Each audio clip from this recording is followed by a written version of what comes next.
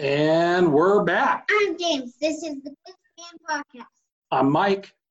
I'm Brent. I'm James. All right. Hey, James. It's been a while since we recorded. What have you done since? Did you go to Bobby Houck's football camp? Yeah. How was that? Hi, Sean. Yeah. What'd you learn? Did you learn how to put your hands correctly on a football? Yeah. All right. Anything else important? You're telling me two.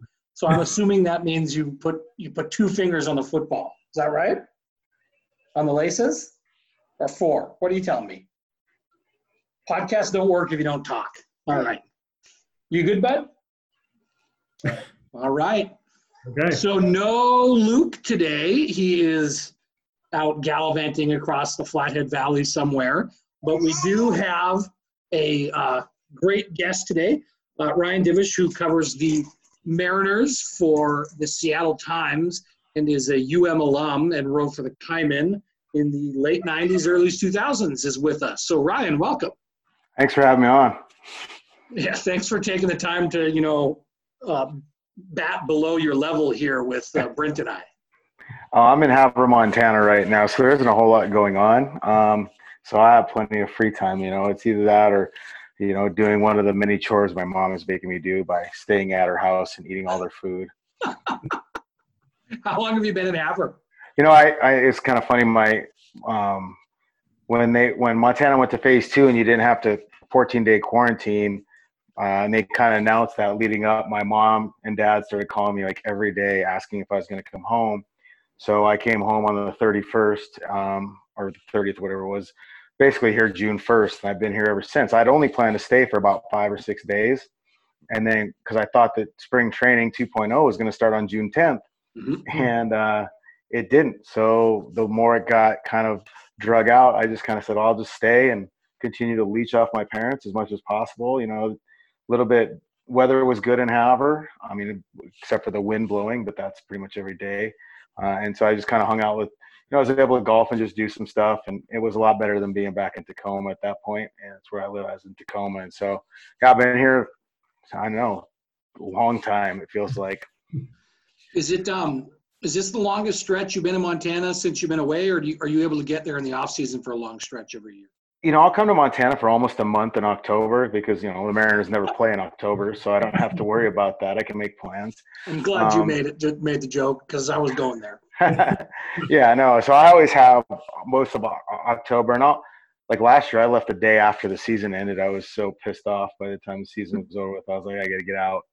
But I'll go to Missoula for 3 or 4 days, and then go to Havre, and then come back to Missoula. Like last year, I went home or went back to Missoula, went to that Griz game. I think it was on the 4th or 5th, and then went back to Havre, and then came back through for the Eastern game, which was thoroughly enjoyable, beating their asses like that. And then I'll come back usually in November and December as well. I spend a lot of the off season in Montana, which makes me wonder why I pay $1,800 a month for an apartment that I'm barely ever in. Yeah. Brian, when you come out to Havre, do you take the train or is it a drive or what do you do? I usually drive. Like in the wintertime, I'll fly to Great Falls and my parents will pick me up. It's interesting. One time I flew to Great Falls, or I was flying to Great Falls, I think in the summertime, and I was leaving my house in Tacoma to go to SeaTac with traffic and all this other stuff and a wreck. It took me an hour and 45 minutes to get from Tacoma to SeaTac, which is a span of about 18 miles.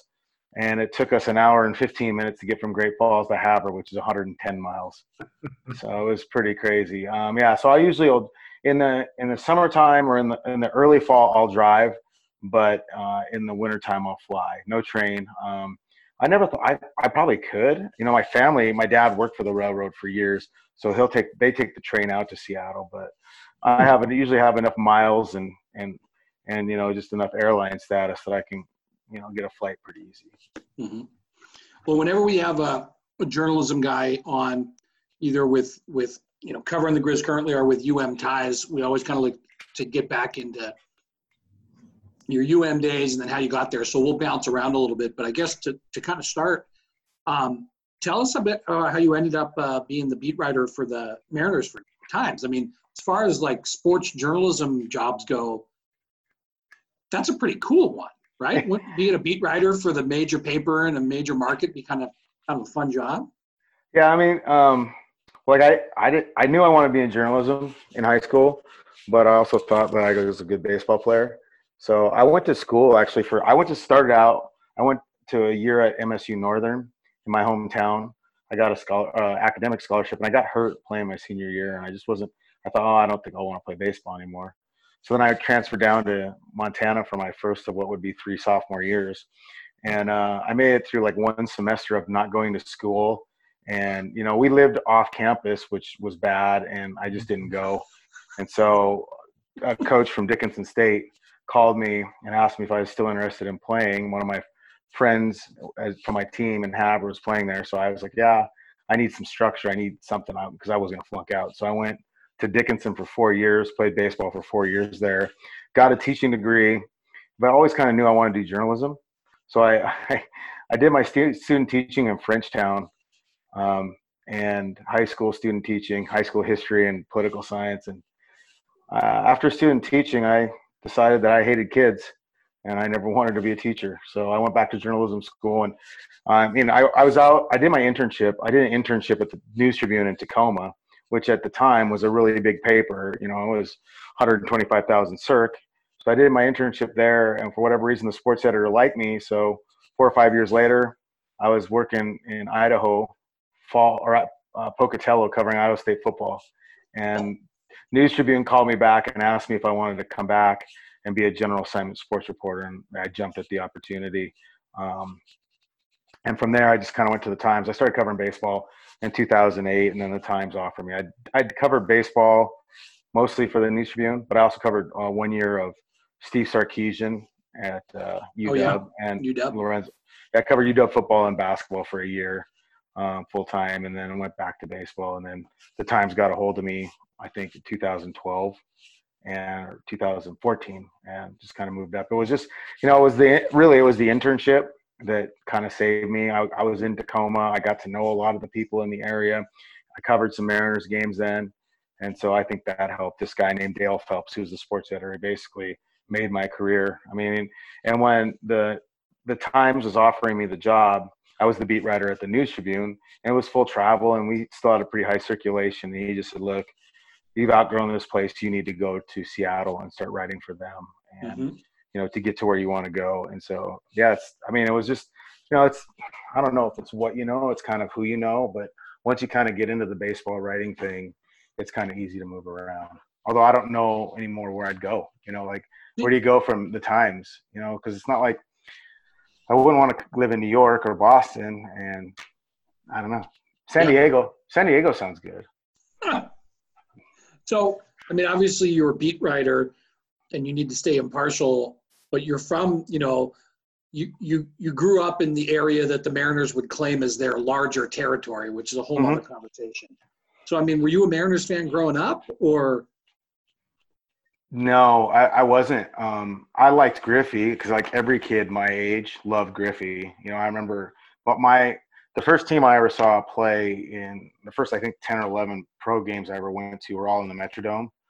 And so I kind of liked the Twins a little bit, but I really just liked Kirby Puckett. I didn't really have, you know, I really like Kirby Puckett, but then my dad was kind of a Yankees fan. So me being the kind of asshole kid that I was, I like I'd say I like the Red Sox or whoever, you know, I don't know. I didn't have a lot. I mean, it's weird in Seattle or in Havre, you didn't have a lot of allegiances. I didn't have that, you know, like my dad liked the 49ers. So I liked the Cowboys. I was just that kid, you know, like he liked the Celtics. So I liked the Lakers.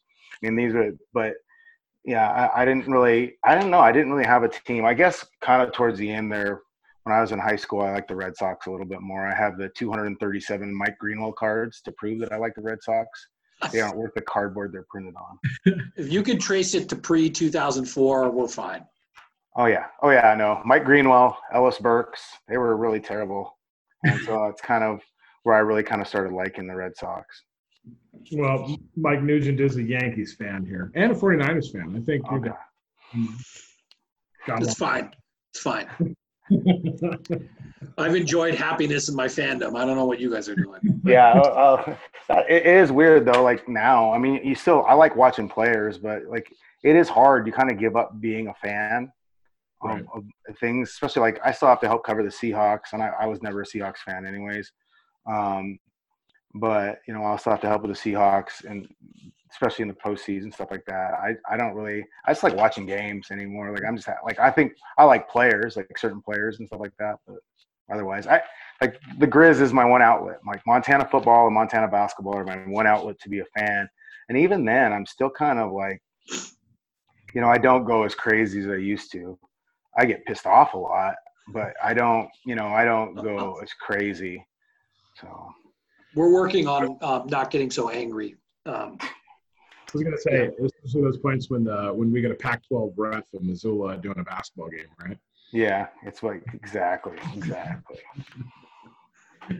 I like it. So you were in Missoula, 98 to 2000 at UM.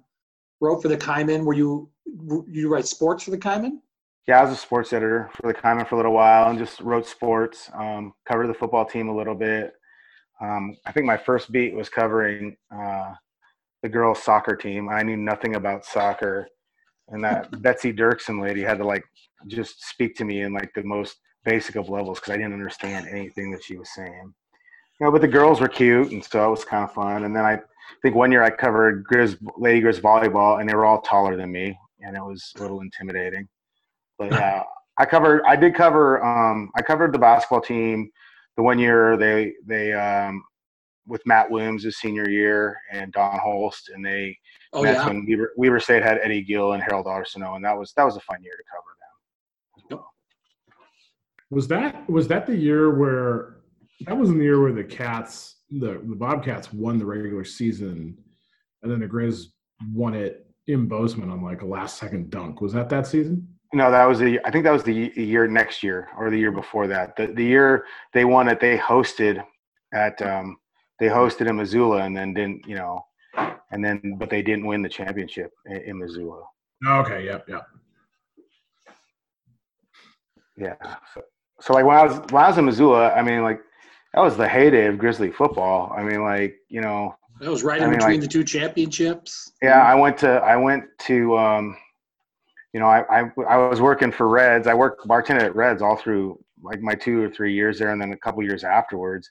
So I went to 2001. I went to that. I was the only person that was searched before they got on a charter, like up against the wall. I was being racially profiled, is what my buddy Vaughn was saying. He was just laughing at me. But like, yeah, I went to that championship when they won it, and then I went to every one after that. I made a promise. Me and my buddy George Ferguson, we made a promise that we were going to go to all of them. He never kept it. I kept mine. But the problem was they stopped winning them after I was going. I was getting a little irritated. So, but that's maybe George's fault for not going then, right? Yeah, he did go to – well, he coached Mark Mariani in tennis, so he started going when Mark went back, and he went. But, that first one, though, that was amazing. I thought I did irreparable damage to my liver on that one. Well, I mean, who knows? You'll find out later in life. Yeah. Side note, since you brought up George Ferguson, is he as connected to the Grizzly football program as he appears to be, or is he just really good at cultivating information? He's got a few sources, so he knows a few guys, and they give him a lot of stuff. But, I mean, I don't, you hear some things. I mean, like, dude, he's on eGriz all the time. Like, I was like, you write more for eGriz than you do for the Havre Daily News. He does, and he's usually accurate when he posts. Yeah, he's got a couple guys that, pretty close to the program. I'm sure Mark feeds him a lot of stuff too. What Mark knows will tell him as well. I will tell you, it's funny because I have always envisioned him being a lot older than I'm now thinking he is based on your conversation. Yeah, he's the same age as me. He's 45. So. Well, Ryan, so, Mike and I are, here in Missoula, and of course our access and following of the Griz makes it pretty easy because it's just down the road for us. So it's always kind of an interesting perspective to hear from guys like you. What's it been like following the Griz from Seattle, Tacoma, And through Root or through any of those things like that. How's that been for you as a fan now that you're out of Montana? Some parts are good. Like the inability to stream Root irritates the hell out of me.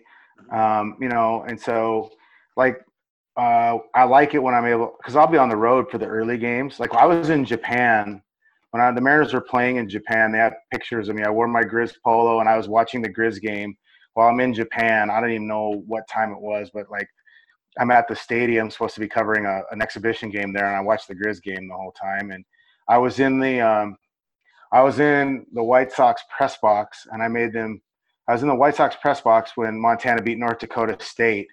I wasn't even watching the game I'm supposed to be covering, and I'm yelling at the TV because, I mean, honestly, I lived in North Dakota for 4 years, and I've been around Bison fans. They can annex the state to North Dakota to Canada.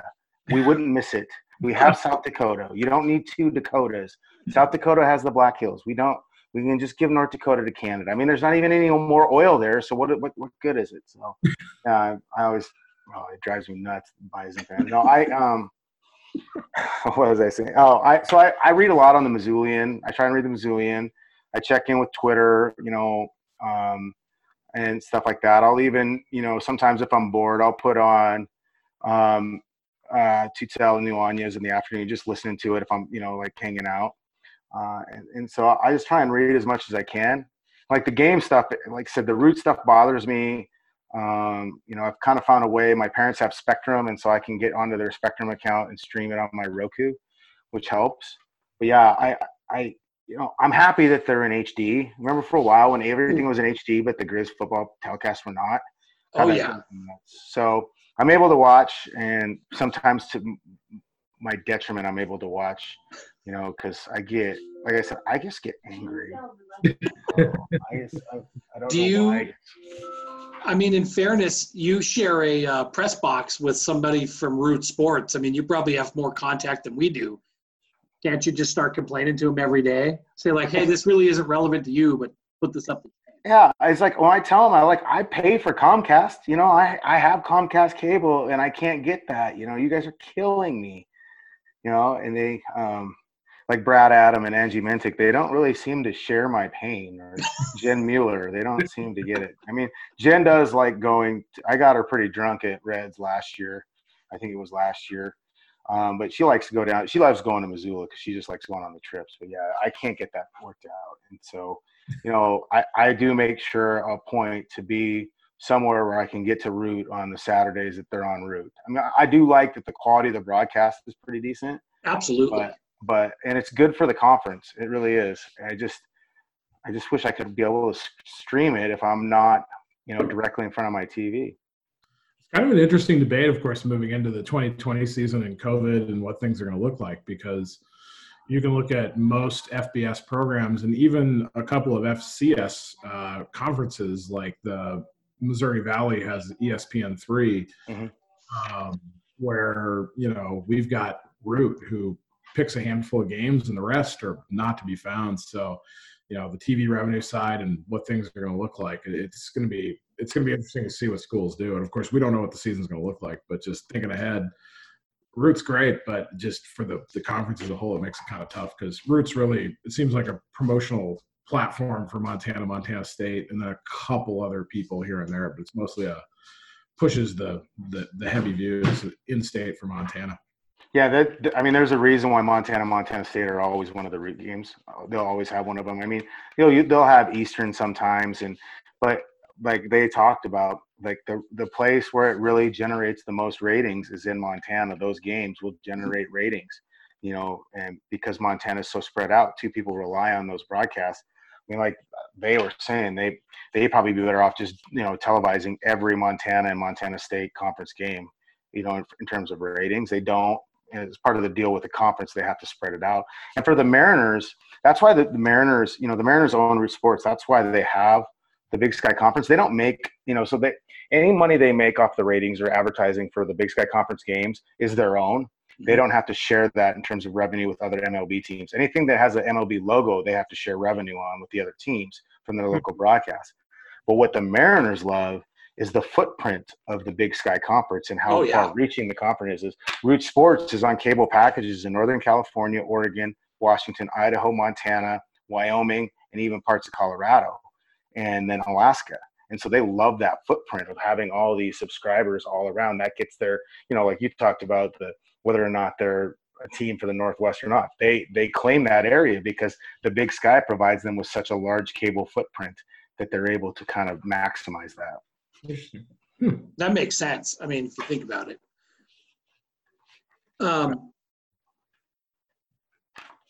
There was something else. Oh, so on talking about the ratings and stuff like that, the other thing, and maybe you could speak to this being somebody who's been in the Tacoma and Seattle area for quite a while now. I mean, it seems like Seattle is full of Montana expats, like full of them. So I imagine that, it's like people who otherwise might be flipping through channels, like it's like, oh, if they're from Montana, there's Montana connection, they're more likely to watch that than if Eastern Washington's playing Portland State, for instance. Oh, yeah. I mean, the number of Montana people out there is pretty crazy. And, what's kind of funny is, like, because I'm so vocal about it on Twitter, that you have Mariners fans that will watch mostly just to spite me and wait for the Griz to lose to mock me. And a good portion of my Seattle writing buddies will watch. They'll see Montana game on and click on it just because they'll know I'm watching, and then they just got to troll me. Like Grizzly Cat the last couple of years has been a painful freaking experience for me with my friends and other people. And it's cool though. I'm happy that it's moved forward. And then, like, the Pluto TV, it can be a little rough at times, but just being able to watch the basketball games and not have to pay for it, I think has been really nice as well. It's been a nice addition. Yeah, Pluto's tough to. I mean, it's tough because some schools' broadcasts are great, some are just awful. But it is nice to be able to watch the game. Well, watch most of the game. Yeah, I really think. Complain about something free like that, but yeah. I was gonna say, I really think that the quality of Pluto falls on the schools, because for the most part, when it's Montana, it's fine. When it's MSU, it's fine. When it's a couple others, it's fine. And then there's a whole lot. And I mean, we talk about this all the time on here, but I just wish we could just force the teams that are going to be in the Big Sky to actually commit to caring. Yeah. That's all. Care, and then we could move on with the ones that don't. Yeah, it can't look like three guys from the AV club are running it while they're, not really even paying attention. That's the problem. Exactly. So you kind of touched on something I was going to ask you about, but what is it like interacting with your Mariners fans when you are talking about Griz Sports? Do you get any sort of like, hey, we're following you for the Mariners, get this shit out of our timelines? A little bit, but Brent has seen it multiple times. Like, you can be a dick to me on Twitter, but just remember, I'm better at it than you are. I've been a prick since before Twitter, and I'm good at I'll crush you if I have, because I have nothing but time too and experience at it. But I don't mean to do it sometimes, but if the mood strikes me right, and I'll quote tweet you, and I'm in that kind of pissy mood, I'll win. I always tell people, because they would ask me, hey, do you do online dating? I was like, no, man, I'm mean to people on Twitter. I don't need my online dating profile. Somebody finds it and posts it on Twitter. And no, so we don't do that. But yeah, it is the back and forth is good. I used to be a lot more active in terms of interacting with people and answering questions, and no matter how stupid or whatever. And sometimes I'd be mean and sometimes I'd be forthright, but it can be just too exhausting to sit there and interact with. And and just like certain people like following and seeing them do it like that Ben Baldwin guy from The Athletic, who hated Aaron Rodgers. Like he is just the most sanctimonious and arrogant prick on there, and it's just like I can't read it, And I thought I had to follow him because he writes for The Athletic in the Seattle area. But then I found out that's not even his real name. He's writing under a pseudonym because he has some government job, and I guess he doesn't want his bosses to know how much time he's spending writing about football analytics and arguing with people over Aaron Rodgers' passing percentage on Twitter than actually doing his job. So, that's why I use a fake name too, so it makes sense. Yeah. Should have learned. Yeah, that's way too late to change my identity, I guess. Yeah. It's Twitter is a there's a special place of no human civility or decency. But, you know, I kind of like Instagram better because you get like dog videos and stuff. You know, it just depends. Like I go in spurts. You know, like would I like it a lot? It's very useful though, like for news. Like I love to have it for like especially when I'm watching a game and the writers are tweeting. Like if I'm watching it and I don't know exactly what's going on or I need to catch up on something, I love having it. But like, I mean, like the day I no longer do journalism for a job, I will be unfollowing a lot of people and putting my Twitter account on private. No more. Yeah, like Marshawn had the shoes hanging over the telephone line as his retirement thing. Mine will probably just be the double bird and a picture of the Seattle Times burning in the background or something. You know? I mean, it's like you just wonder what it'd be like to not have to worry about that stuff sometimes. So I tell my buddies all the time, you can't get too worked up over it, and they always say, "We don't, you do." So Ryan, there's specific moments where I'll turn to Twitter just to see your reaction, and usually that's when the Mariners go to extra innings. Oh God. which you just love. Yeah. Or and then when Fernando Rodney was the closer for the Mariners, you tweeted about the Fernando Rodney experience. Has anyone ever did Fernando Rodney ever talk to did you guys ever talk about that? Did he follow that on Twitter or anything? No. But it was funny. Some of his teammates called him the experience after that because they followed me on there. Because then they were like, the one guy's like, dude, you're so right. It's just like, it's buy the ticket, take the ride every time. You just never know what you're going to get from him, you know, and he don't follow that stuff. He's like, it's totally ambivalent, but it was, that was like, for me, it's like, I don't hate extra inning games, but when we're on, like people can get, like a lot of people can get, we're on deadlines. And so I got editors screaming at me and I'm trying to write, I'm trying to redo all this stuff. And then when Fernando Rodney comes in and messes it all up, I mean, like, I've had some meltdowns before about that. But yeah, extra innings not one of my favorite things. Extra innings and spring training, especially, right? Yeah. Oh God. Yeah. They only have. Thankfully, they limit that to 10 innings. There's no limit, so that's good. Ryan, where did your disdain for Pitbull come from?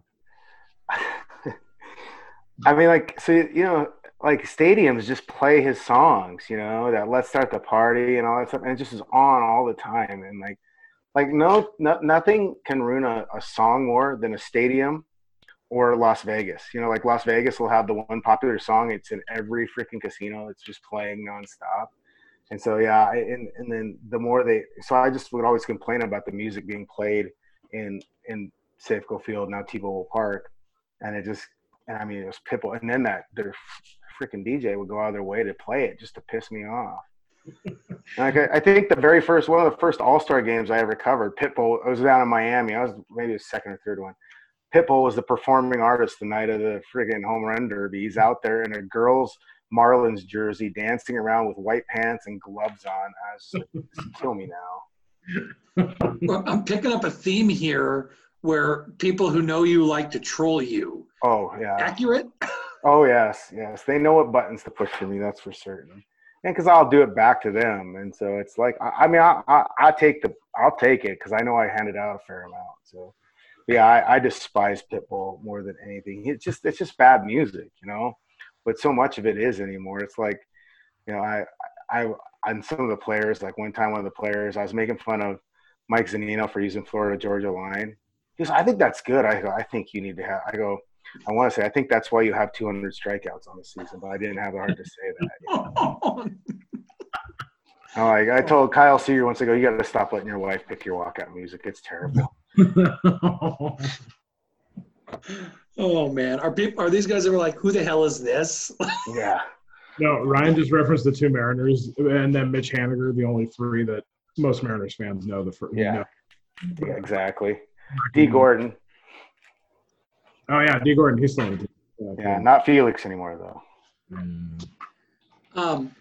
So we'll kind of bounce back and forth between the Mariners and the Griz, but I'm curious. So I mean, you're in Havre, but you're starting your trek back home, or I guess your work home tomorrow, because at some point baseball is going to start. what do you know about what your job's going to look like? Any idea at all? Yeah, so we've got some, and I may actually, we got some outlines for it. And so like we can go to like during spring training, or they're calling it summer camp, sponsored by campingworld.com. No. Are you kidding? Oh yeah. Oh my God. So for that, they'll have workouts throughout the day, and we can go into the stadium, sit in the press box in assigned spots, socially distanced, wearing a mask at all times, and then watch the workouts. But then all of our interviews will be done via Zoom.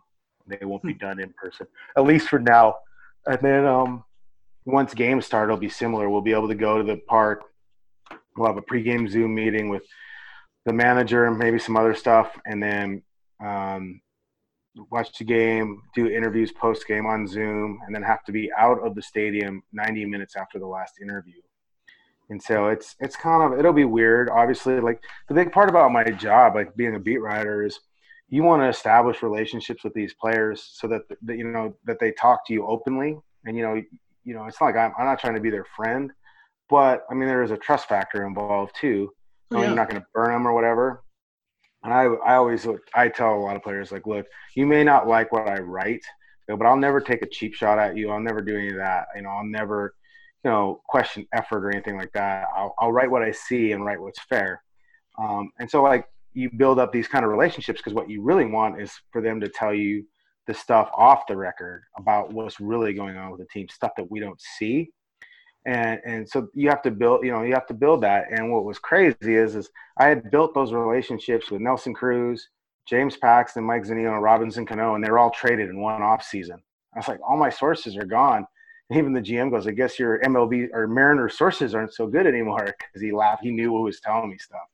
But like now, we've got all these young kids, so you're trying to get them to be comfortable with you, to talk to you, openly about what's going on. And so with not being able to interact with them face to face or be in the clubhouse any longer, that's going to make it more difficult. It's just more like the podium sessions, the boring ass podium sessions with Russell Wilson, where he gets up and lists off all his teammates and praises God 4 times and says nothing in 30 minutes.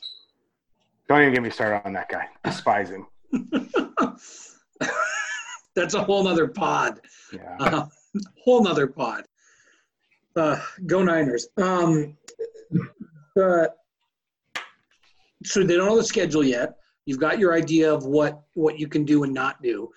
What do you think the odds are that this season gets played all the way through? I think maybe 25% with the way it's trending now. I try, like in a normal season, I go to every road game usually. I travel, and they still want me to travel now. But I mean, I don't know if they'll let me travel into Arizona or Texas right now, based on what's going on. So we'll see. I maybe 20%, maybe a little higher. I know baseball's plans in terms of how they're doing stuff and testing every other day and how they like all the stuff that they want to do seems pretty logical. But as I was talking with some of my friends, there's a trust factor involved. The players aren't with you. You can't sequester them in a hotel. There's a trust factor involved that these guys aren't going to be stupid once they leave the park. You can do all you can to maintain social distancing and health guidelines while they're there, but then they leave at the end of the day. What happens then? And I think the bigger risk factor in all that is not the players who have, most of them are kind of homebodies anyways. And, you do a full day, you're not going anywhere. It's their families.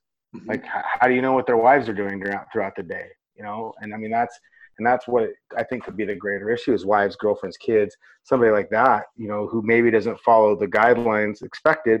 And then, it only kind of takes one to cause a chain reaction. Yeah, no, that's a good point. Is baseball allowing fans? No. They think that maybe by the end of the season they'll be able to allow some, like a very, very small percentage, but not, as of now, no. I mean, with the way the numbers are kind of bouncing up right now, that seems like it just seems so far off. They just have to make it through spring training and try and get into games without like a huge outbreak on one team, let alone, trying to get fans back in. That's kind of the crazy thing you think about in any team sport. It's like if it hits a locker room, based on what we know now, it's probably going to spread through a good chunk of it. So like let's just say it runs through the Mariners locker room, do they just forfeit 2 weeks of games? I mean, technically they'll have other guys in reserve. They can bring guys in. Yeah. But, I mean, how do you really know, though? How do you really know how safe these guys are going to be? And maybe the players union just says, all right, we're going to shut it down. Like tells their guys, no, we're not doing this anymore either. Mm-hmm. So there's a lot of unknowns. Like they try and prepare for all this, but you just don't know how it's going to react. And I don't think anybody who says they do would be lying. What about the postseason? I guess let's start with this. Do you think that the team that wins the World Series this year has a legitimate title similar to any other season, or do you think it's an asterisk similar to what Phil Jackson thought about the strike shortened seasons in the NBA? Well, if the Yankees win it, then there is an asterisk for certain. Bullshit. But the Yankees have the best team, roster in baseball. Just no. Look, you still have to win the games. I wouldn't. I mean, obviously, there'll always be an asterisk next to the season because it's 60 games Mm-hmm. and it's played under different rules than before. And so, I think there's always going to be an asterisk. But at the same time, players are. What would be weird too is like the Dodgers haven't won a World Series since '88. What if they win it this year? None of their fans are actually going to get there to be able to, celebrate it. I mean, they'll get celebrated. Same with the Mariners. Like the Mariners haven't made the playoffs since 2001.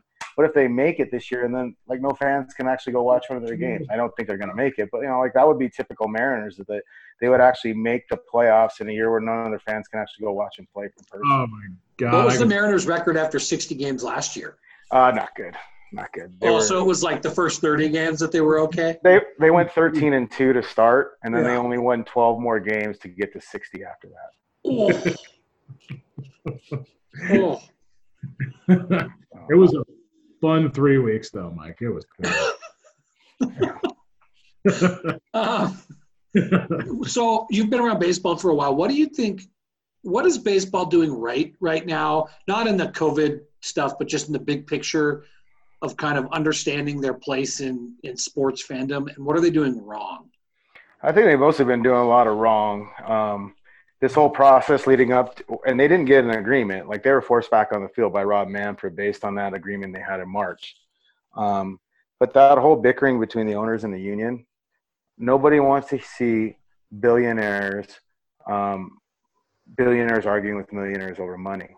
And psychologically, from a lot of fans' standpoint, they're first to blame the players because so many of those fans are like, they played baseball. Like, I would do this for free. What do you complain about money for?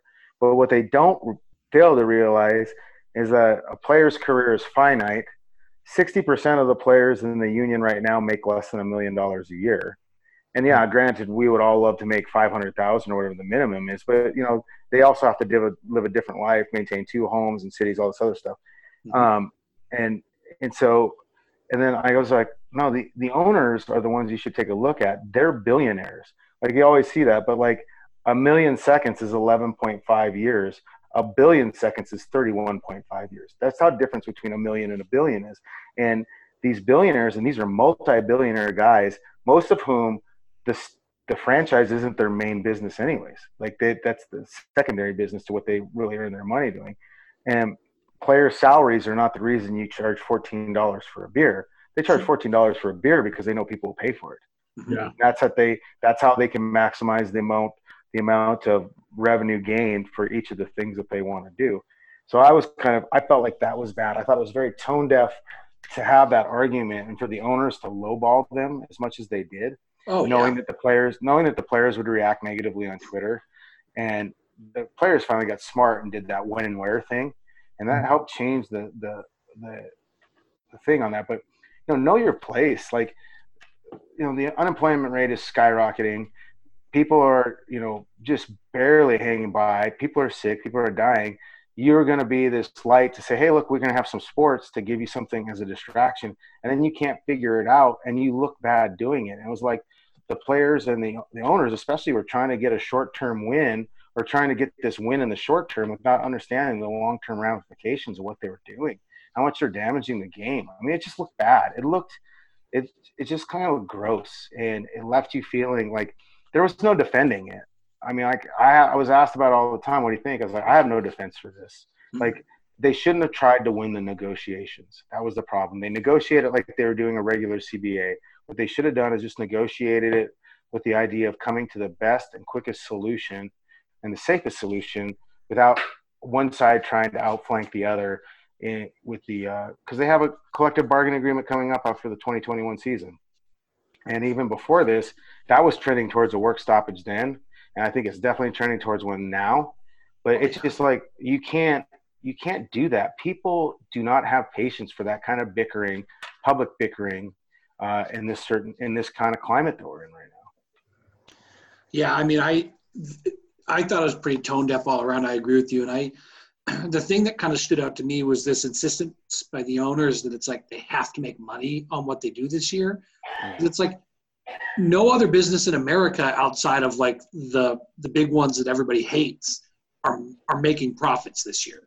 You know, it's like the bars and restaurants around Safeco Field or whatever it's called now, you know, T-Mobile, I guess. You know, they're not making money this year. They may have a great finish and break even, but it's like they all closed down for 3 months. Yeah. And you know, they're just doing what they can to pay their employees. So it's like, and here are the baseball owners being like so tone deaf when they're already billionaires to not just be able to break even this year. Yeah. Like, so, oh yeah, no, we're going to lose money. Well, welcome to the real world. We're all losing money. I mean, everybody in this world is in debt at some point. And, you know, like so many people, especially out in Seattle too, where it's so expensive to live. Like a lot of people live paycheck to paycheck, and it just was really off-putting to see kind of how that was playing out. And, you know, you got the guy from the Cardinals come in and say, oh, you know, we lose money. It's not that much of a money-making business. Bullshit.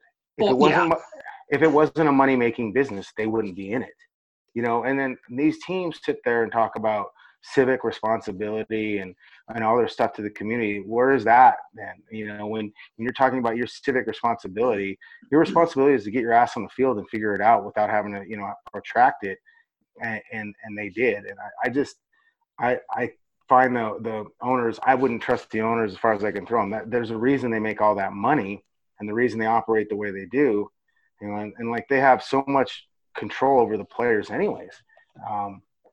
And they'll never, ever open. See, like they want the revenue sharing so they could essentially have a salary cap, but they'll never completely open the books to show what they truly make. Like the Yankees make so much money off of Yes Network that isn't revenue shared. I mean, the whole reason the Mariners bought Root Sports, bought the controlling interest of Root Sports, dated back to when Chris Hansen was trying to build the arena in Soto, and it looked like he was going to get the Sacramento Kings. And the Mariners thought, if he's going to get this stadium that we don't want in Soto, and he's going to have the Sonics, well, we're going to buy Root Sports, and we're going to make money off of him by televising his games. Because they were actually worried that Hansen would try and buy Root Sports, and he'd make money off of them. So they proactively went out and bought Root Sports, because they'd always had in the back of their mind they were going to do that. And they bought Root Sports with the idea that, look, if an NBA team comes in here, we want that extra revenue on our station to get, you know, help. And they're going to do the same with the NHL team as well. They're going to try and make money off the NHL team because, you know, that's money you don't have to share with the other teams.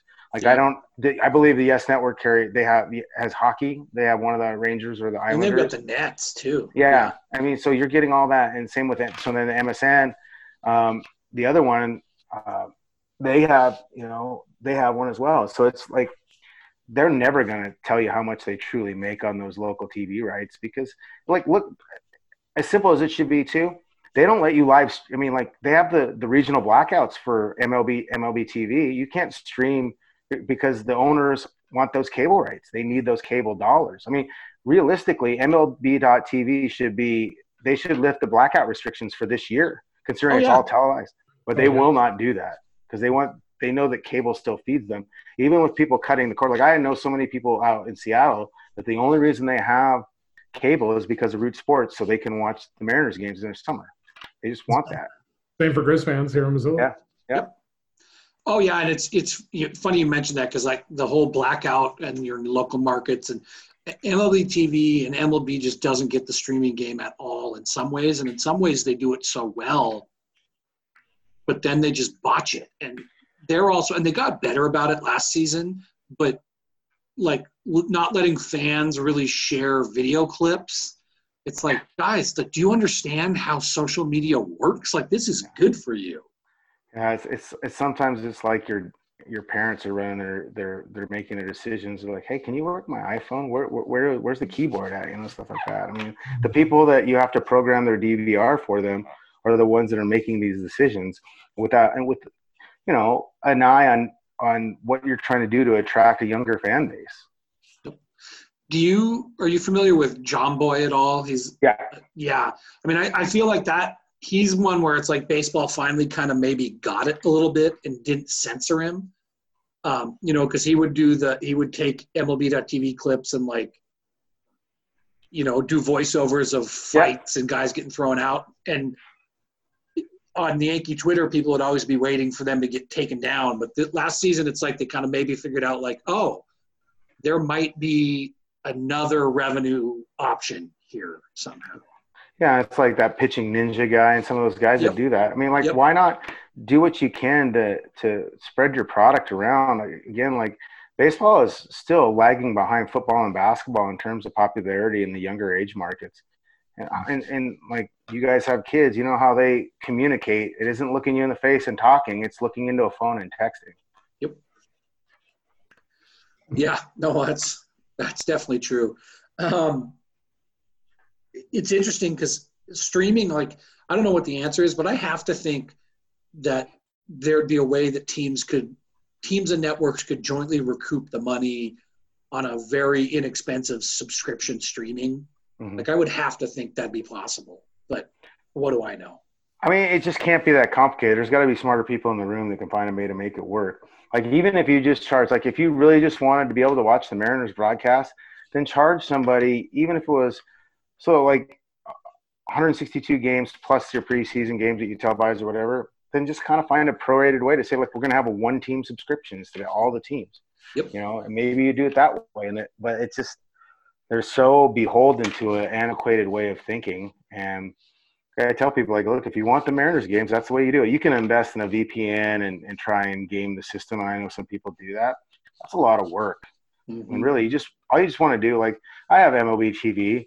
So on days when I'm not covering a game or whatever, I like to just pop it on and watch, especially, you don't have to do it for Yankees, Red Sox because it's on ESPN every day. But, other teams, if I see Max Scherzer is pitching for the Nationals, I'll just flip it on. It's so nice. I have it on my PS4 and you're right.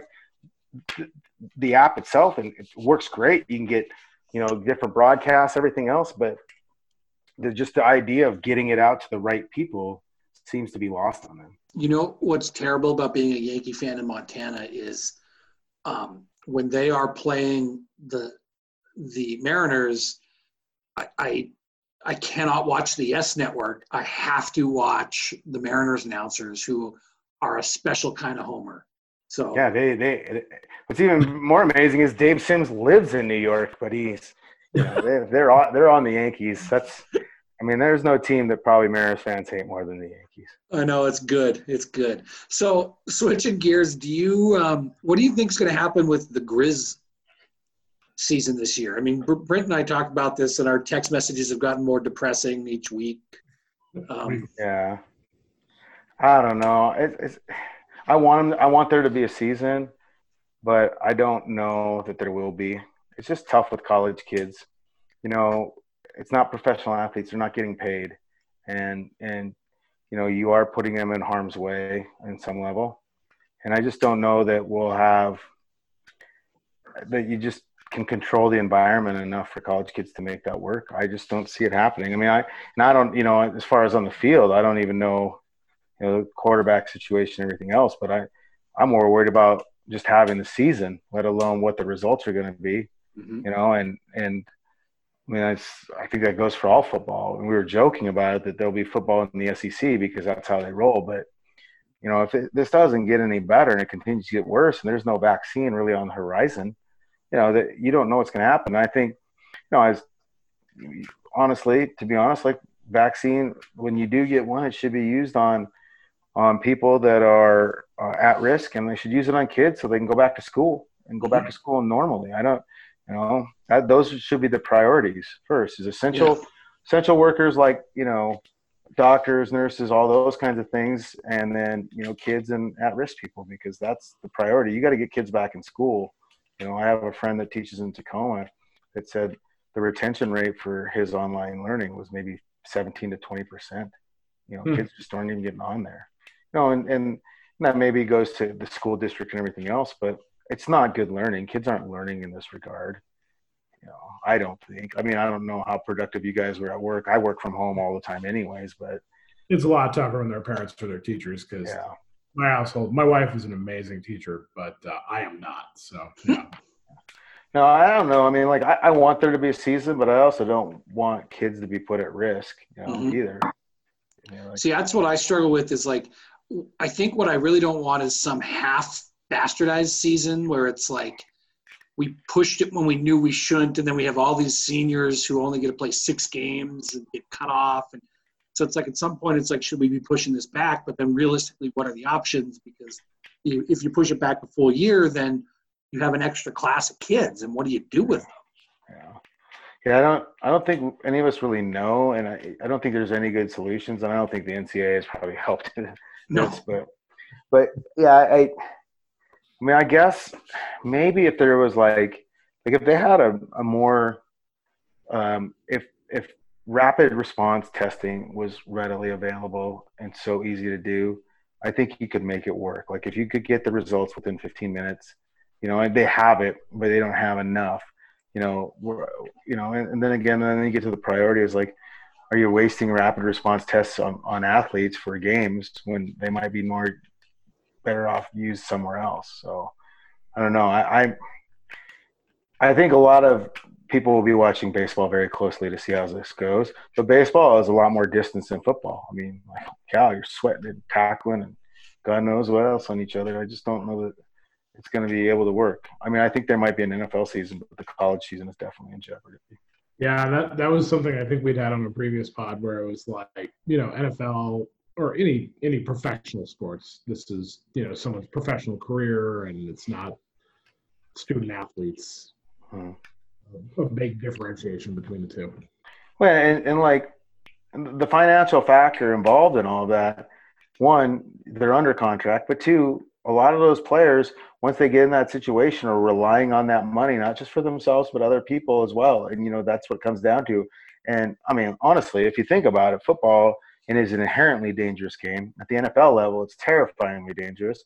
And those guys are willing to essentially shorten their lifespan for some financial security of playing the game, and that's kind of what they're willing to do because they need that money. And so they're willing to play when maybe the risk is higher.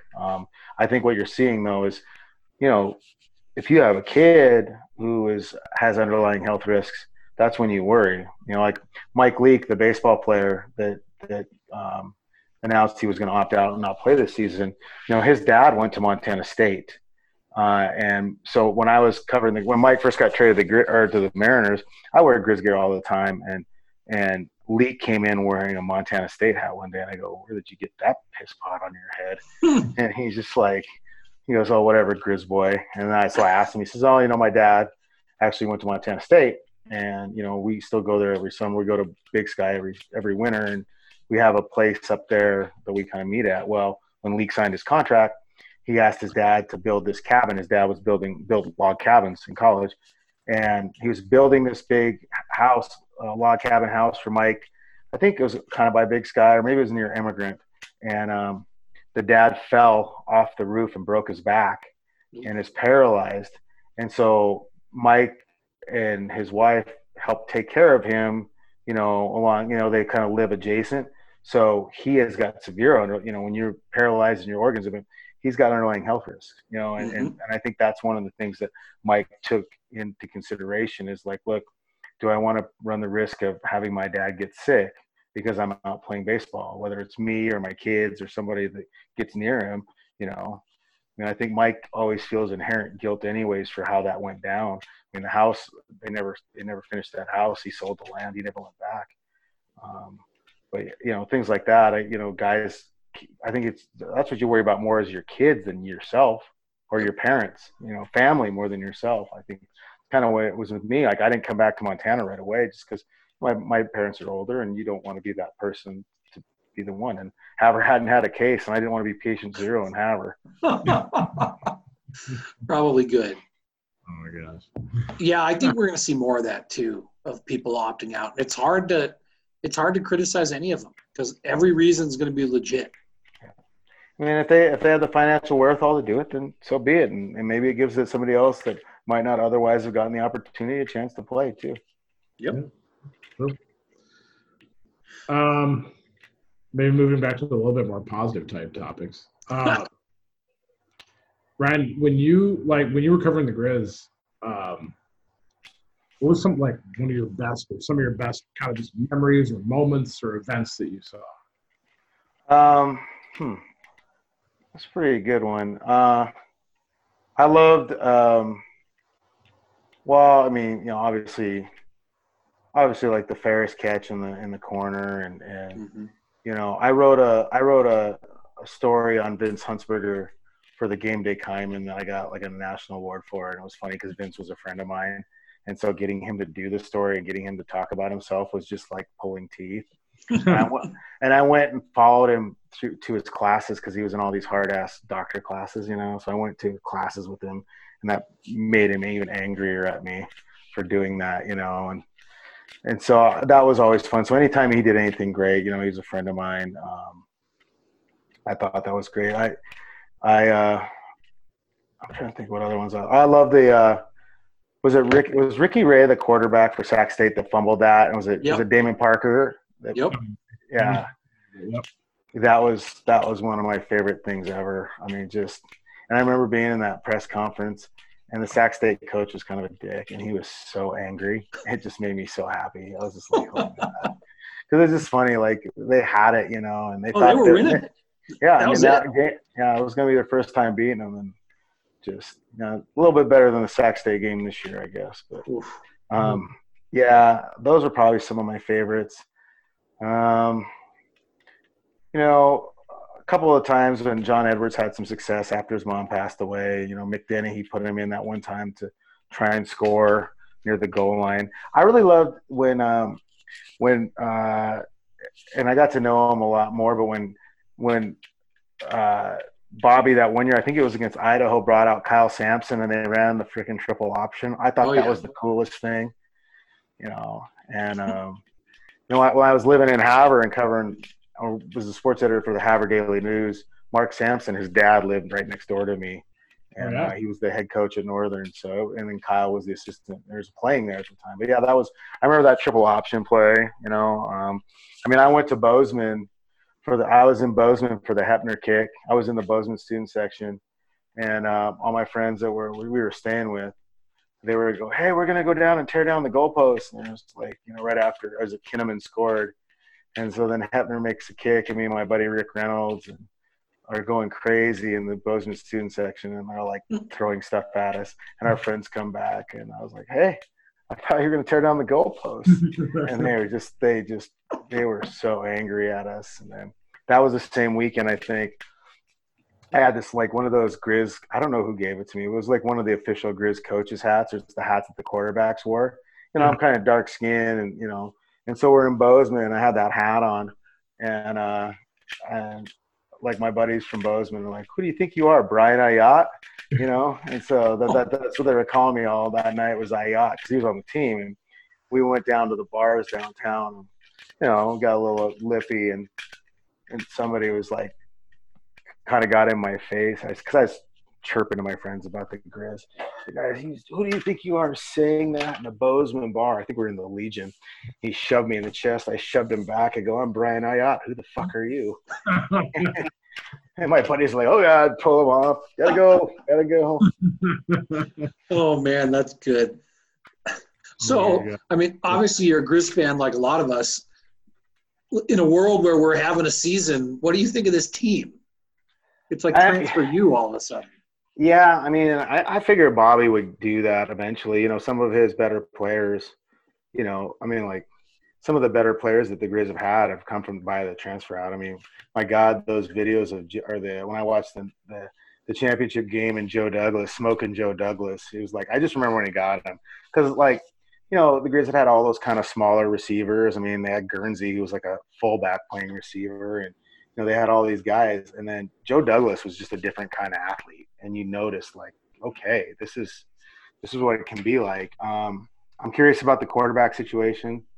I'll how that'll go. I mean, the kid from Issaquah did okay when he had to fill in for Snead, but I watched some of the highlights of this guy from the transfer. Was it South Florida? South Florida?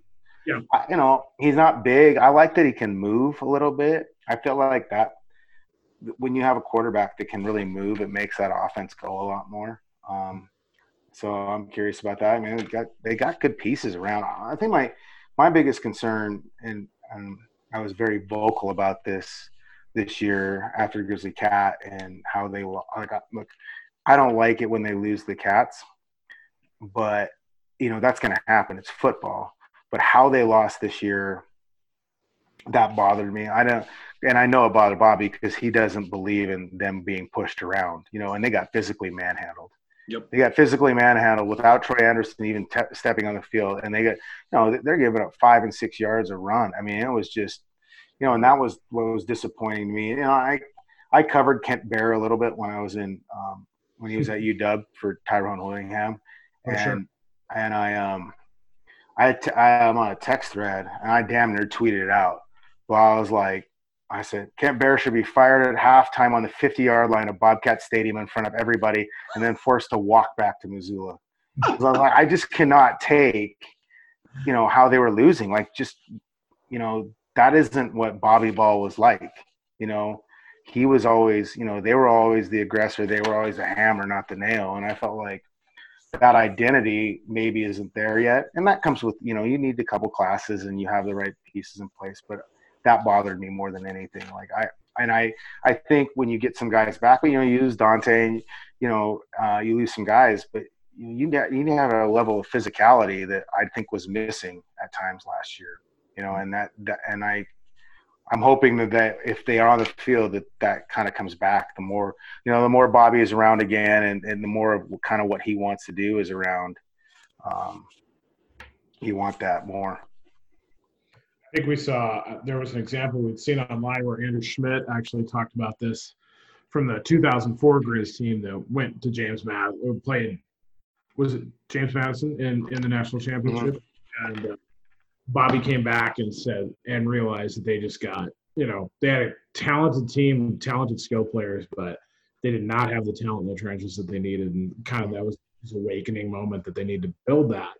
And then you had 05 and 06, and then 07 got a little better. And it took them 3 full years, 3 full seasons to kind of get back to that point of being the team that they wanted to have built. So, yeah, I mean, it seems like he knows where he wants to go. But I think it's just harder to get there than it was before, don't you think, though? I mean, there are better teams in the league. Weber has seemed to figure something out. You have Eastern. You have, Sac State. All these the teams are better a little bit. And the Griz just obviously the Cats are better. And the Griz just can't walk into rooms and expect to get every guy, the guys that they want. They have to actually battle for them a little bit. The talent level is better in the league, and they have to play real games a lot more. I think that wears on you too. At the FCS level, you just don't have the kind of depth to withstand injuries either. You lose a guy or you lose a key guy, and that just crushes you. Yeah. I mean, that was because, even 10, 15 years ago, it was like if you were an FCS level talent, Montana was like the premier place to go to on the western side of the U.S. Now we're not. It's North Dakota State. And other programs are much more competitive in the recruiting. And, yeah, it's totally a different game out there now. Yeah, I mean, I thought Eastern, under Bo Baldwin, he's a Tacoma guy. And so I covered him I would have to cover the recruiting class, and I knew some stuff about him at Central. And every year I'd have to write. When I was at Tacoma, I had to write about Eastern's recruiting class and stuff. And he got to know me, as a Griz fan. And so the one year, I think it was the very first year after Cooper Cup, who seemed to play 47 years of college. He was there forever. Yeah. After the freshman year of Cooper Cup, and I go to call his cell phone. He goes, "Oh, I've been waiting for this phone call for a while." And I was like, I don't need to hear this. I was like, I got to find somebody else to cover.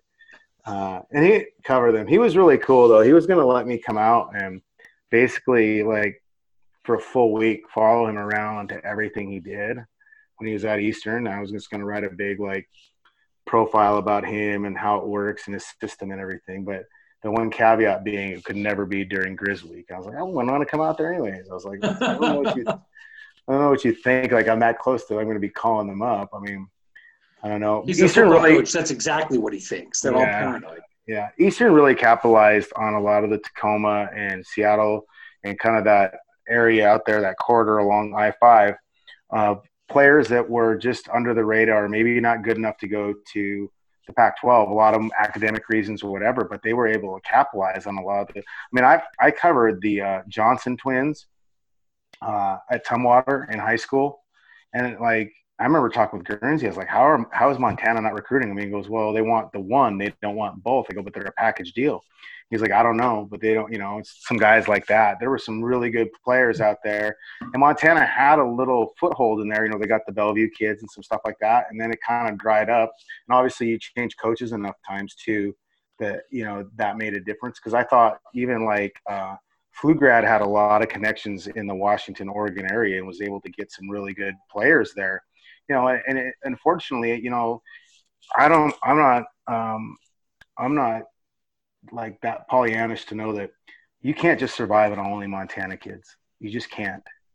To be where you want to be, you have to go out and get players from other players. You can't win with only Montana players. For every Mark Mariani and Colt Anderson, there are plenty of guys that just shows that you can't play at that level. And as the competition grows and the recruiting gets better and there are more and more good players out there, you have to expand. And I think, I know Bobby will do that. I mean, even if you have to go the transfer route, if other teams are doing it, you got to do it too. It's like, look at Gonzaga basketball. I mean, that's all they live on is transfers, because you kind of know, again, if they're a grown-ass man coming in, you don't have to do as much with them. Yeah. I mean, I'm trying to think of, Drew Miller, Craig Oaks, Yep. Who else did they have? Some pretty good transfer QBs that have come in and really helped them when they needed it. Dalton Snead, of late. Yeah. Kevin Thompson should have been here instead, but now he's a Husky, so yeah. I saw him in high school as well. I used to. You guys were in high school at the same time, right? No, it seems like it. Yeah, I always like going to the. They used to. They don't anymore, but they'd have on Thanksgiving weekend. They'd have semifinals in the Tacoma Dome, and they'd have all the 4A, 3A semifinals at the Tacoma Dome. It was fun just to go in there, sit there all day, and watch some really good. There's a ton of D1 athletes playing in there. Boy, Brent, anything else you want to touch on Griz football before we get to, the important stuff from the Twitter users? The eGriz questions and the Twitter questions. I'm good. I have some before we get to anybody else's questions. So my older brother has lived in Seattle for 20 years or so.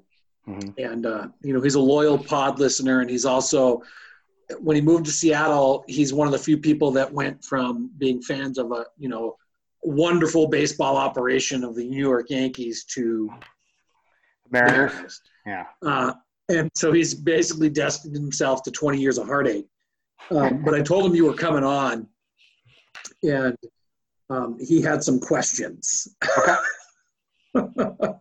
Let's go. First of all, he just wants your take on the fact that the M's have the longest active postseason drought in all of pro sports at 18 years and counting. Yeah, 2 years ago when they first got a hold of that streak, I think it was the Blue Jays when they made the playoffs a few years ago. So I wrote the whole special section previewing the fact that they had the longest drought going into the 2018 season.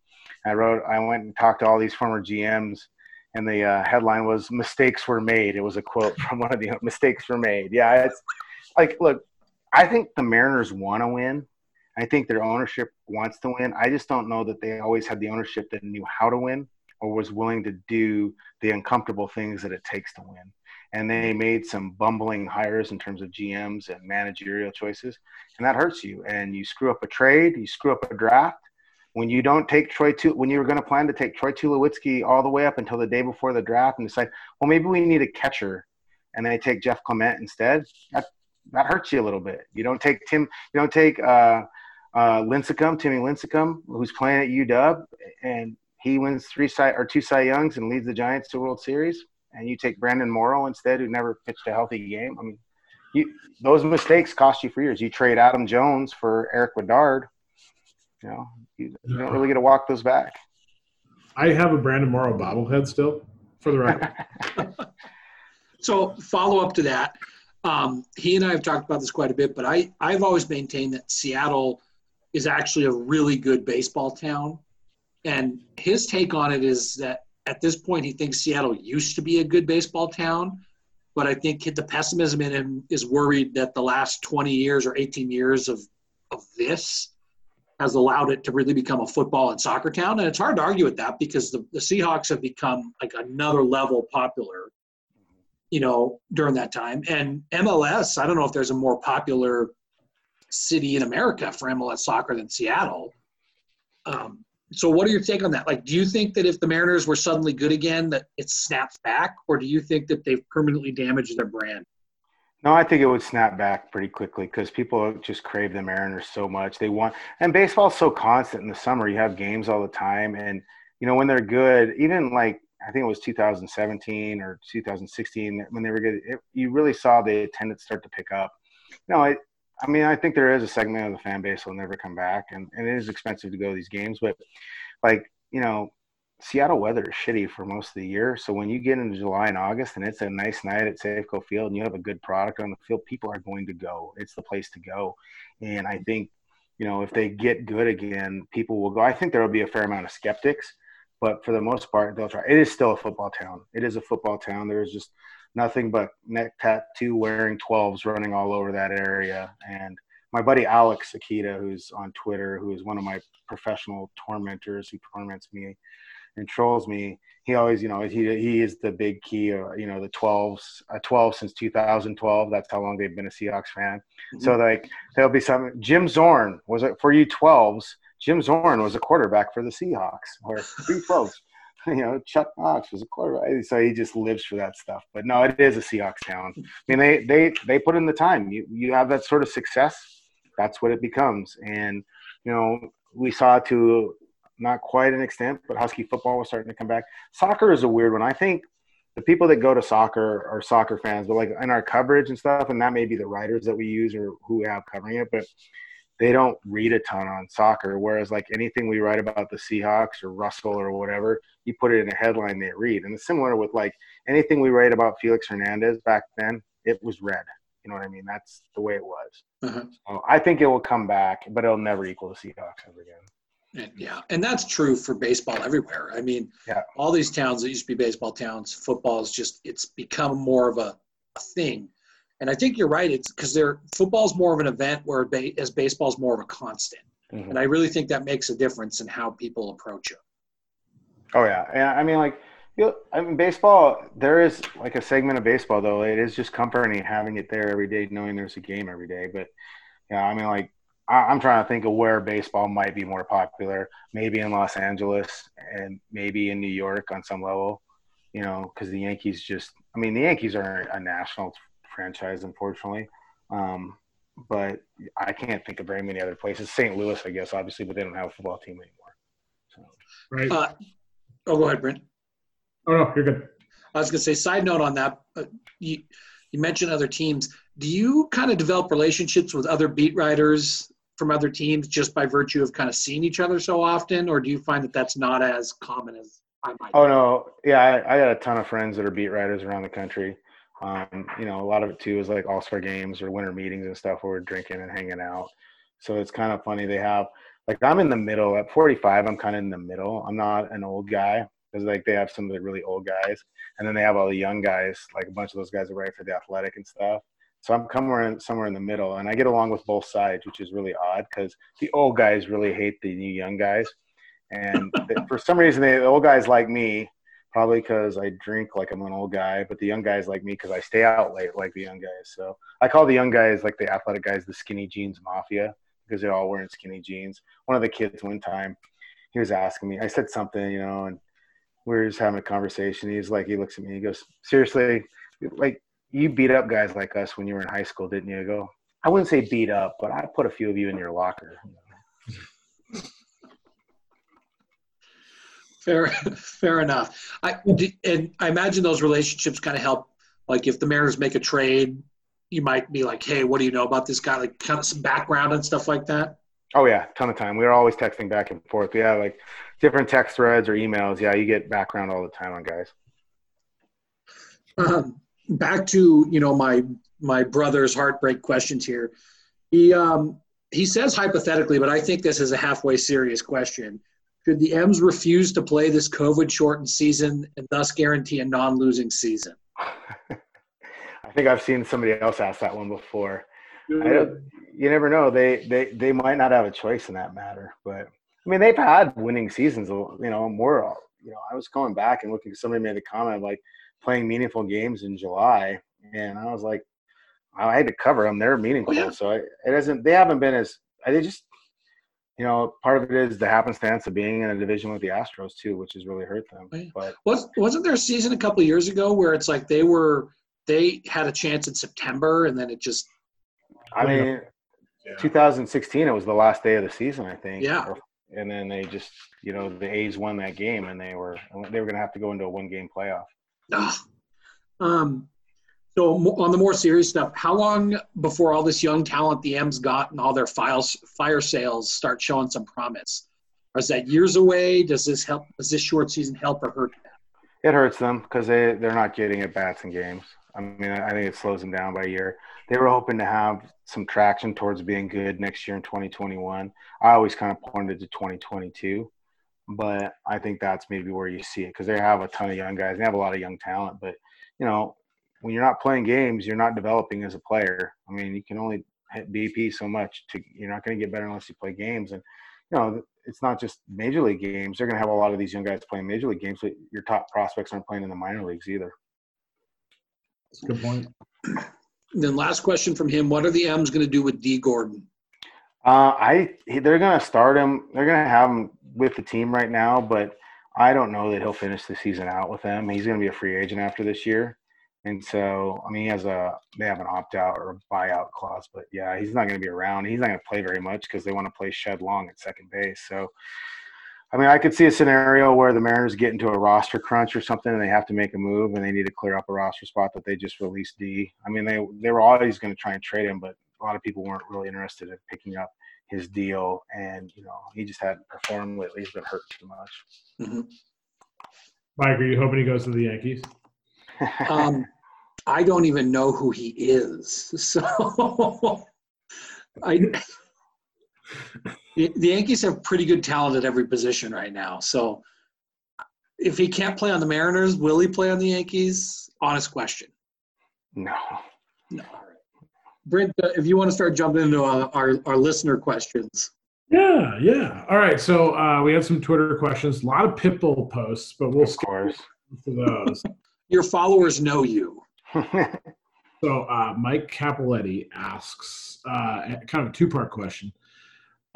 Question one, please compare and contrast the struggles of the Griz and the Mariners since 2010. It seems maybe both programs need to find their way back to the mid-late 90s. How and why has this happened? And then his follow-up question is, what is more unfathomable for you, Ryan, wearing an Eastern Washington t-shirt or an Astros t-shirt? Oh, God. I think I have an Astros t-shirt on a giveaway that I probably wore somewhere, but I'm wearing an Eastern one. I just couldn't. I'd rather go shirtless in a Montana winter than wear an Eastern shirt. Yeah, I think, look, like the similarities between the two are just like when you have change in your program or in your organization, and you have, a few mistakes, when you make those changes or when you're in an effort to win, that's, can derail you. And it only takes one season to derail you for 2 or 3 or one bad decision. Like, look, the situation with flu grad was, that was turmoil. That was turmoil. I mean, like, I was at that Eastern game where, Montana blew the 13-point lead in a matter of minute 28, I think. Oh, me too. That one hurt. Oh, I was on the sidelines. I had a press pass. I just had shoulder surgery, so they got me a press pass because I couldn't sit in the stands with my friends. And I just wanted to freaking throw. I couldn't react. I just was so angry, But things like that. So like, you lose a head coach where you're having success. It takes one bad recruiting class, to mess things up. Look at the one Joe Glenn class. I mean, that they only had like 4 guys remain. That hurt them. When you have a down recruiting class, you get some NCAA stuff oversight coming in. I mean, I think that hurts them. It's the same with the Mariners. You have some bad drafts, you make some bad trades, you make the wrong hire for manager or general manager, all those things. When you have change from what is successful, and I think obviously some change is going to happen if you are successful, coordinators leave, coaches leave, things like that. But when you change the head spot as many times as the Griz had to do for a program that is successful and is, and makes as much money and has as many fans, they still had to change head coaches for a lot of times. And that's a problem, and it changes, there's always that lull when that happens. All right. And not just changes like, North Dakota State's next man up, but I mean like changes where guys came in and like changed the program. Yeah, like I know Robin worked for Houck, but yeah, philosophical changes were that isn't always a good thing. When you drastic philosophical changes aren't always a good thing. Some forced, some by design. So Ryan, we know you're a very loyal listener of the Griz Fan Pod, and so oddly enough, we have a follower on eGriz who lives in Portland, Maine, goes by CD Griz, and he always asks us these crazy ass hypothetical questions. Now he didn't ask us, but oddly enough, we have a Twitter question from someone who appears to be a Griz fan but does not follow Griz Fan Pod, I don't think, or maybe he does, but doesn't follow a couple of us. Kyle Dyrud asks a very CDA Griz type of question. So here's your choices. You have 2 options. Choose one. Due to COVID, fans are not allowed to be in the stands or tailgate for the next 5 years. But the Griz win 3 national championships, but lose to the Cats every year. Or option 2, full attendance is allowed along with tailgating. The Griz beat the Cats, but they always lose in the quarterfinals of the playoffs. What's your choice? Good Lord. I mean, it's like, I think we found CDA's Twitter account. I mean, it's just like, are you going to get kicked in the balls or punched in the balls? I mean, national titles, 3 national titles in 5 years. But you can't go to any of them, right? And then the Cat fans every year are going to gloat that they beat you anyways. Yeah.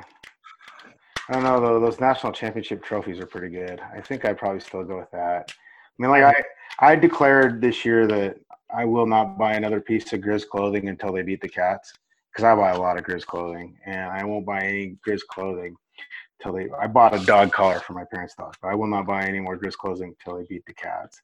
I mean, I've been wearing it. Haver's got a lot of Cat fans, and I've been wearing it all week. I still think, I'd still take the national championships. But, yeah, I probably would too. I mean, like, if, it's just like, it's like the hypothetical, would I rather sit in a room with 25 people that are COVID tested positive or 25 Bison fans? Probably the COVID people. So it'll be interesting because I mean, 3 national championships is a lot. And first of all, losing to the Cats and winning the national championship in the same season, I would take losing to the Cats and winning the national championship, because it's like the one thing that you can be like, so what? I mean, what did you do? After the game, we went and won the national championship. So that I could deal with. The part, and I think that maybe this year is going to help us answer this question more, is that I think in the past I've said that at some point, no, because the whole point of Grizzly football is the experience. But Yeah. I don't know. We'll see. Now, I mean, I think we brought it up before, but people have talked about no fans in the stadium might even out this Grizz team where they're more consistent, especially when it comes to road games. But we'll see. Okay, so Nate Sloan on Twitter tweeted us a photo. Ryan, you probably maybe saw it. A picture of Ken Griffey Jr. wearing a Montana Grizzlies football T-shirt, and just said if you had any background, would appreciate any backstory on how it happened or any insight on that photo that's floated around of Griffey in the Grizzly shirt. So when Ken came back in 2010, I think 11. I don't remember exactly what year it was. Maybe it was 12.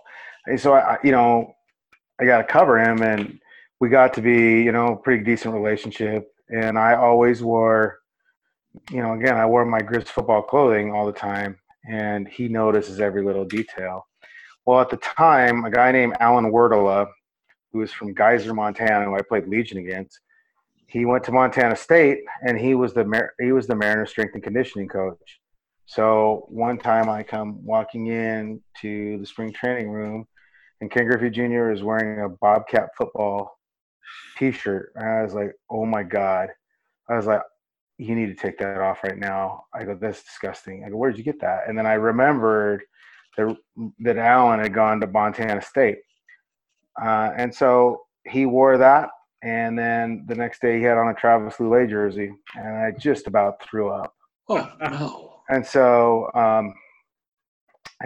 was just like, you got to be kidding me. So I said to him one time, like, we had a pretty good, I said, like, look, you got to get a Griz shirt and wear it. And he goes, well, if you buy me one, I'm like, you make like $15 million a year and you're making me buy you a Griz shirt? He goes, well, if you want me to wear it. So I was in Missoula. I went back to Missoula. I stopped at the bookstore, got a Nike Griz shirt because he only wore Nike too. He's sponsored by Nike. So I bought a Nike Griz shirt and I made him wear it. And we got a couple pictures with him wearing it. So he wore it a couple other times too. And, and he is that guy. When 2 years ago, or not, when last year, or 2 seasons ago, when the Griz fumbled on the one, I got a call from Ken Griffey Jr. in Red's Bar to tell me, how can you drop the ball? Oh, no. He goes, you can't. And then I saw him later that year at spring training. And the first thing he says, he comes up and he's holding the baseball. So he acts like he's in drive. Oh, maybe I'm a Griz football player on the 1 yard line. I don't need this in my life right now. I was there. I was at that game and I did not enjoy it. So I don't need you giving me crap about this. And he takes great pride in that. And so I was just even the other day, we did a Zoom call with him before that documentary, and he was talking about his son going to Florida A&M to play college football. And I said, why not go? Why did you send him to Montana? And he goes, if I send him anywhere, it'd be Montana State. And I'm like, I don't need that. So, but he's a really good guy, and I like interacting with him. But so I gave him the Griz shirt. He wore it. One of the cameramen from Root he's from Ronan, and he was a Griz guy too. So we took some pictures of him in it. Remember posting it on Facebook, and people were like, couldn't believe that we got him to wear that. All right, let's see here. So Kelly Patrick Harris has some questions for you. Number one, please have Ryan rank his top 5 red dirt country artists. Oh. And 2, all around, who has more all around talent? The Mariners or the intramural softball team? Mariners still have more all around talent. I will say that we won intramural softball the 1 year I was there, but we had a bunch of the football players on my team, so that helped a little bit. And after years of getting beat up by football players in the intramural basketball league, I got on their team, which made it a lot more fun as well. Okay, so Red Dirt Country is based out of Texas and Oklahoma. I've really gotten into that the last 8 or 9 years. My favorite bands, and probably some order, would be Randy Rogers Band, Turnpike Troubadours, Whiskey Myers, Hayes Carl, and then those are 4. I don't know. Let me look at my Spotify thing here. Those Whiskey Mike. Yeah. What about Lil Uzi Vert? No. And then probably Reckless Kelly. So Randy Rogers Band, Turnpike Troubadours, Whiskey Myers, Reckless Kelly, and Hayes Carl. Those are my favorites, probably. I went to Whiskey Myers I hadn't gone to a show at the New Wilma. It was sweet. I went to Whiskey Myers. It was sweet. I thought that was pretty cool. I still haven't got to go to any of the outdoor places yet. I want to get there eventually. I mean, doesn't concerts seem like the most far off thing in the world? Yes, they do. It's like a staple, especially in Montana, like a random Tuesday summer night in July. Yeah. A great concert, and this year it's nothing. Yeah. Yeah, I had tickets to Sturgill Simpson and Tyler Childers in Dahlberg, and obviously got canceled, and I hadn't given the $350 for the Guns N' Roses ticket at Washington Griz, so I'm feeling better about that. I got 6 GNR tickets. I gotta file for a refund on. Yeah. All right. So I think our last Twitter question maybe that we've got here. Oh no, we have 2 more Twitter questions. So Brian Marceau, who's with the Tubs in the Club podcast, they're Idaho Vandals fans, and I know they're Mariner fans as well too. He's wondering who Ryan, without doing a deep dive into the schedule, who do you think would be the dark horse candidates for the Big Sky? Let's just say if the 2020 season happens, Davis, UC Davis, Portland State, or the Idaho Vandals? Idaho sucks. I'll probably say Portland State. Bruce Barnum, I knew him. So I covered Idaho State. He was the offensive coordinator at Idaho State. And he would take us every week to lunch before their games to kind of go over what their offensive game plan was going to be. We couldn't write about it, obviously, but he just kind of wanted us to know why they were doing what and what their personnel grouping was. And so I always thought that was kind of cool, like he would do that, and I just got along with him really well. And so I remember when they beat WSU, I emailed him and talked. I emailed back and forth with him a little bit. And so I think, and I was there a few years ago at homecoming when Montana laid that stink bomb against a winless Portland State team as well. So I'll say Portland State. I don't know a ton about Davis. They lost some good players, didn't they? Davis did, yeah. I mean, is Petrino? I can't. Paul Petrino's a psycho. I don't know if I can. They've got a transfer. I think Idaho has a transfer QB. A UConn guy from UConn. Oh yeah, that's right. Because that Petrino kid couldn't even throw it 15 yards on the fly. No, he was terrible. And I mean, and Paul is kind of a psycho. So I'll say Portland State.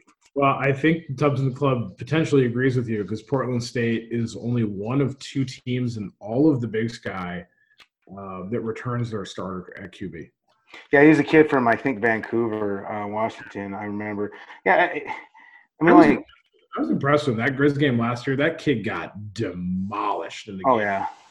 And he jumped back up and kept going. I mean, there was some hits. I mean, he needs to learn how to put his helmet on properly. He lost his helmet repeatedly.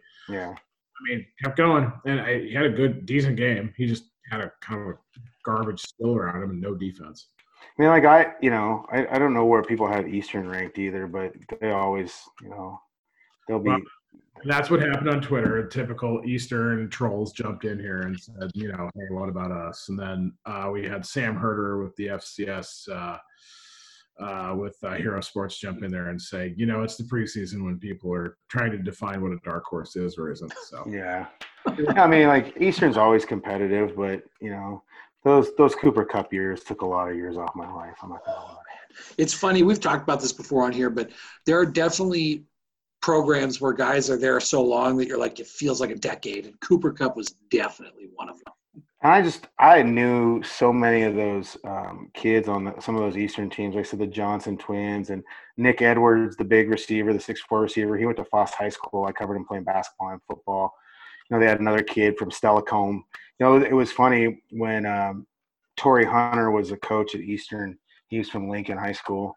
He would call me when I was at the News Tribune the week before the all-area teams. He knew when we picked the all-area teams, and he'd want a head start so he could start calling guys all the time from our all-area teams, especially guys that he knew, were probably not going to be D1, but definitely FCS level. They made a living on those guys.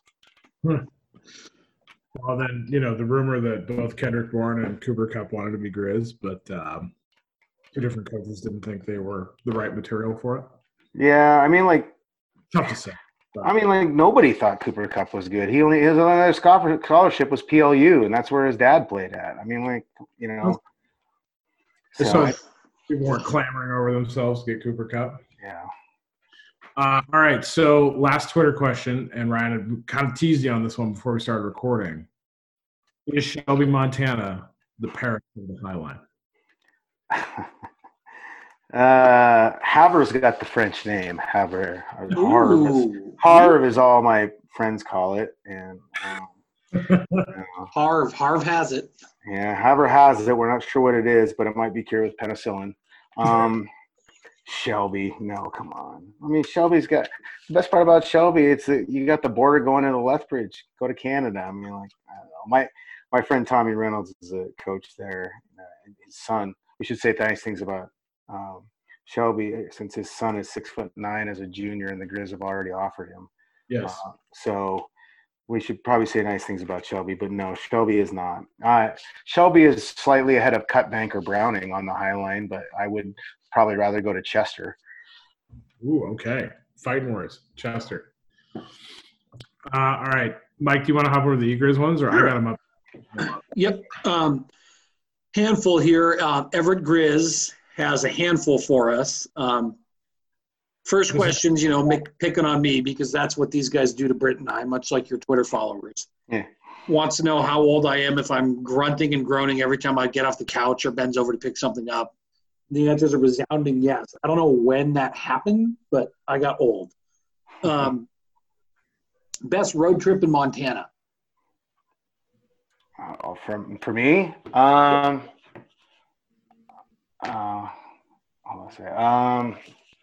don't know.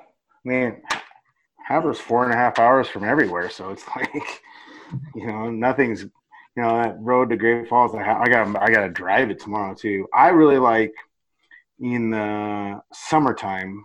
I like going from kind of from Great Falls to Helena and to Missoula through the Wolf Creek Canyon area and all that stuff. I do like, I don't know. I've taken the back way through St. Regis and going up by Libby and stuff like that too. There's some really pretty drives.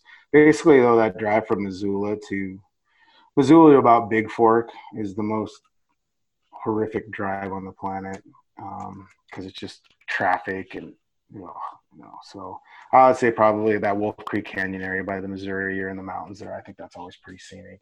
But all I really ever want to do is just get out and go fishing. I don't want to just keep driving. I think it depends on what you're looking for. There are two views on that drive from Missoula to Polson that are gorgeous. And one is when you come up the hill around the corner, see the Mission Mountains for the first time, and it's just like popping up there. And then the other one is right when you come over the crest there and you see Flathead Lake. Those are great. I would have to say, a lot of people talk about the Beartooth Highway, and, I know that's on the edge, but people like that. I think an underappreciated one is if you're going from Garrison Junction towards Helena and you cut over at Avon and cut back towards Highway 200, whatever goes from Missoula to Great Falls. Mm-hmm. That is beautiful, and there is no traffic there. Yeah, I've done that one before. Yeah, that's not bad. I'm not going to lie to you. I've also had to go the other way, and that drive from Wolf Point to Circle, not really a lot of fun by any means. I like it. So his next question is for you specifically. The questions in your mailbag column in the Seattle Times, are those legit, or are you making that shit up? They're all legit. If he knows, my Twitter followers are a special kind of crazy. And yeah, it's just, they're not. I just ask for them. Yeah, I try and embed all the tweets so you can see them. So. Who's the best person in Seattle sports media to have a beer with, and who would you rather pour one on? Oh, that's a good one. Well, my buddy Bob Condota that covers the Seahawks. It's fun having beers with him. We do trivia a lot, so I'll go with him. He's probably one of my favorites. Larry Stone, our columnist, is a good guy to drink beers with too. And then John McGrath, who was a long-time columnist at the News Tribune. I mean, that guy wrote for the National Sports, the old National, the sports paper, and he's been all over. He has great stories of drinking beer with Hank Aaron and stuff like that. So, he's a guy from Chicago, Irish Catholic, and he could drink a little bit. So I always liked having beers with him. He's probably my favorite drinking buddy. He lived in Tacoma, and we'd always go out afterwards. So he was probably my favorite. And as far as pouring the head on, do I name coworkers? No. We'll give you a pass here. You don't. Yeah, I mean, there's a couple of radio personalities in Seattle that I could do without, more or less. But. Oh man, I want to tackle that one too, but I'm not going to. So we already kind of touched on this. The whole Mariners rebuild. Are you a believer? Are we destined to pay $67 to watch AA baseball forever? No, I think that they were smart to do the rebuild. They were right to do the rebuild, but I just don't know, whether or not this is the right people to do it with. But everything that they've done so far, I've agreed with. I haven't thought anything too badly. I mean, I understand all the reasons, and I thought they needed to reset and restart over. And that was always the big thing. Like, used to be fire everybody. Now it's always tear it down and rebuild. Well, people don't realize how long rebuilds take. Mm-hmm. And the Mariners are trying to expedite it, but even then, it's still taking a long time, and people have already lost patience. But they still did the right thing by doing it. Fair enough. All right, a few more for you, and then we will wrap up because we've appreciated your time. Griz Till I Die says, on paper, since this is the only way to evaluate right now, does this look like the best Griz football team we've had since 2009? I'm going to leave that one to you guys. My answer is no. I mean, 11 was a damn good football team. So I'm not ready to say that until they prove it. But there's certainly a lot of talent, and they've shorn up a few of their weaknesses. Like, cornerback is obviously probably going to be better. Mm-hmm. Yeah, right? I think that 11 team had better depth on the offensive and defensive line as well. I think that's where you get your most injuries at too. And it just, there were times last year where the Griz line just looked overwhelmed. Mm-hmm. And I think that's, Yep, I think that's a good point, because that 11-0 line was still filled with Bobby guys that were younger, mm-hmm. and that was only Flu's second year. So, yep. And the NCAA may say that semifinal run didn't happen, but I was there. And, I will cherish that Mark Farley losing in the night game forever. So, stuck in Northern Iowa. Sorry. If the 2020 season is canceled, should the Big Sky redo the conference schedule so the Griz can host Cat Griz in 2021? Yeah, they should have to. They should have to get that. I mean, that's.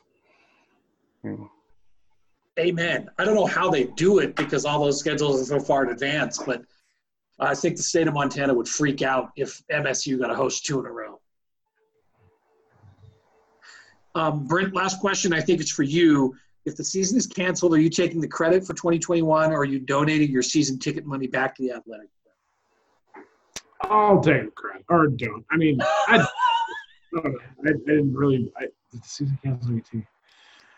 Are you donating your season ticket money back? Yes is the answer to the question. I am. I can't believe you need to wait on this. Yeah, I would donate, and yeah, I mean, I'm not some massive donor, and so yeah, I'd donate and come back. I know a lot of people that are kicking their season ticket renewals, kicking the can for the next year since the OM's allowing them to do that. But I'd probably just donate it and opt to pay again next year, most likely. What is your guess on total renewals right now, Brent? A source tells me it's been okay, but it could be better. All right. That's probably what you would expect.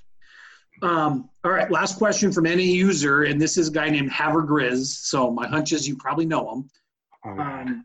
Who's the best fast pitch pitcher to come out of Montana, and why is it you? Oh, God.